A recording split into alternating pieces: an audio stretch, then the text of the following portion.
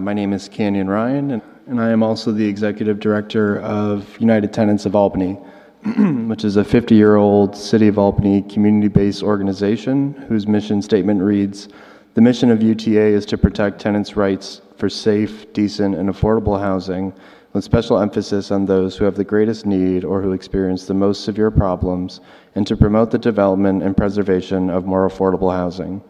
That last part is what I'm here to speak about today.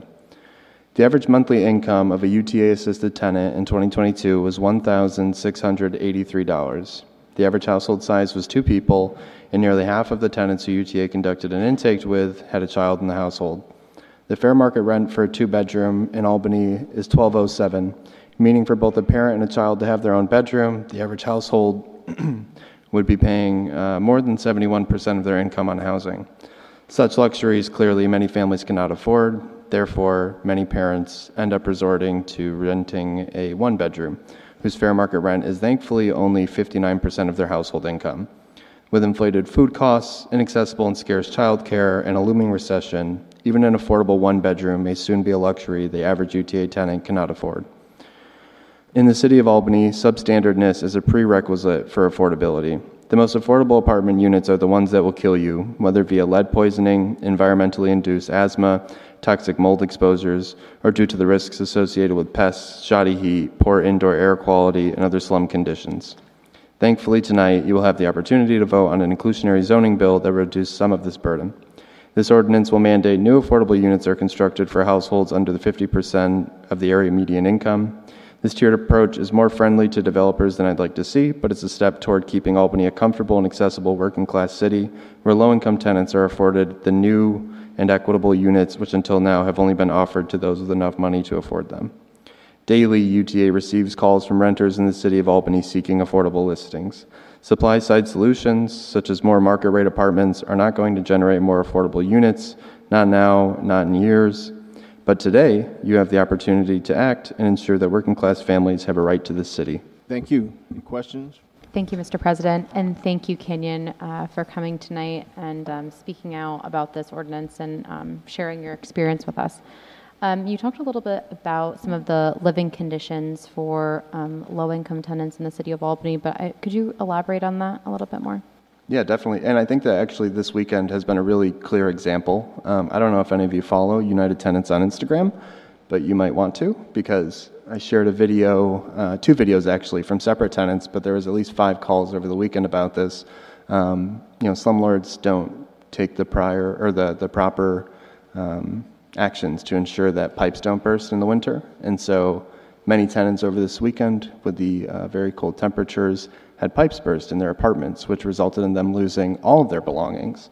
And that was even in the instance where the property manager was able to show up, because with 2 of these tenants, it happened in the middle of the night, and they lost all of their belongings, and then their apartments were unsafe, unfit, which meant that they couldn't stay there anymore.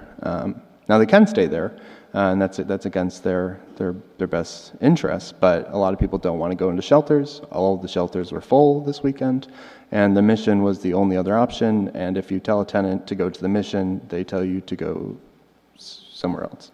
Not the Mission, though. Nobody wants to go to the Mission.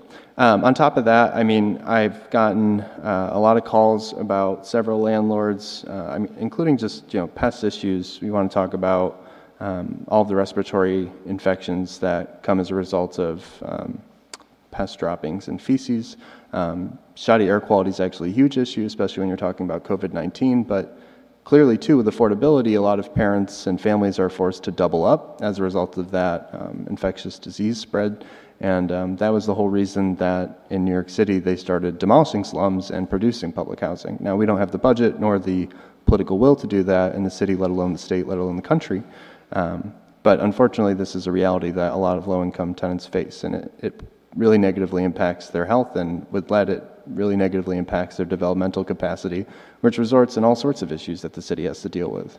Thank you. And you mentioned, low-income tenants or income-based renters. What does United Tenants do when someone comes to them saying, like, I need help finding a unit? Like what's available to them at this point? Really nothing is available to them. There was a huge vacancy issue as a result of the eviction moratorium. On the one hand, that's good, right? Because people are staying in their units, but on the other hand, we live in an economy that's reliant on evictions to open up new units, and it just so happens that the affordable units are the ones that poor people can afford, and so they're the ones that are constantly being tossed around from slumlord to slumlord.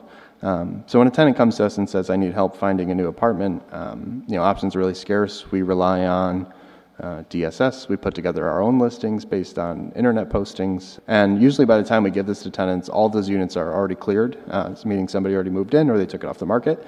And then credit scores usually kick the rest of the people out on top of really unfounded source of income expectations, like you have to have 3 times the rent, you have to have never been evicted, we don't take kids, which we don't have a fair housing officer in the city of Albany, so we really can't fight any of those issues as is.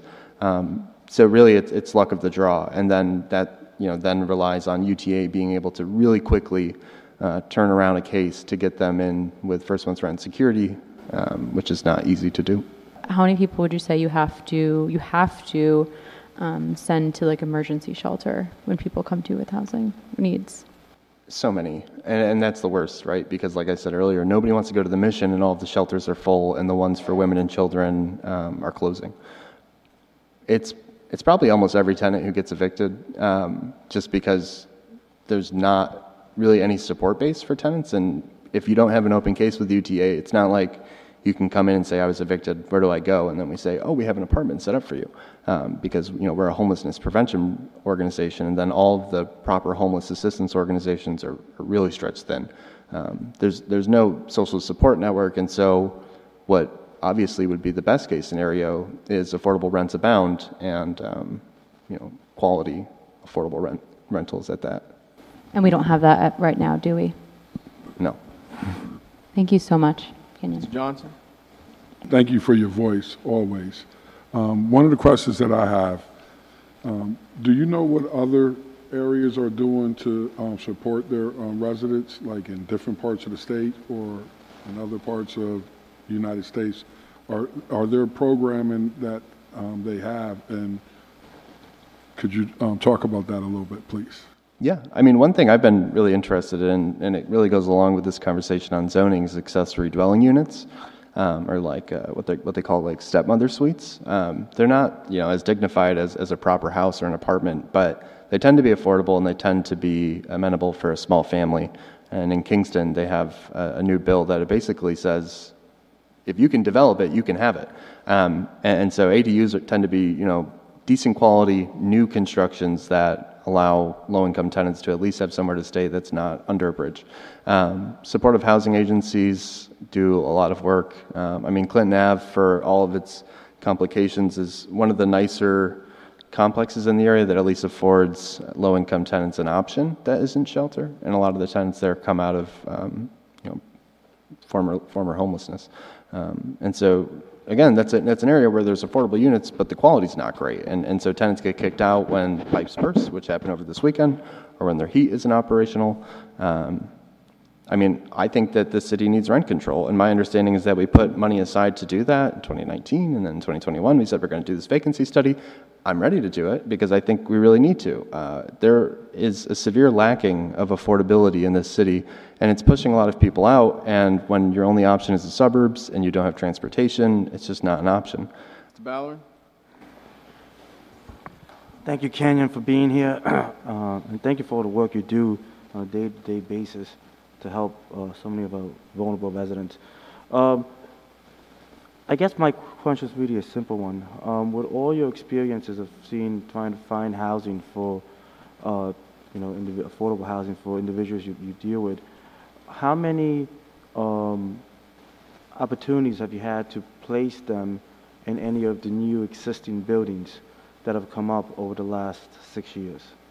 That's a great question. Unless it's explicitly an affordable unit, none. And that's why I really tried to lay on the point that affordability is basically tantamount to substandard. And so the idea that this city has the opportunity to tell new developers you have to set something aside for low-income tenants, and this isn't like, the bottom of the barrel. We're talking 50% AMI and below, which is just a working class family.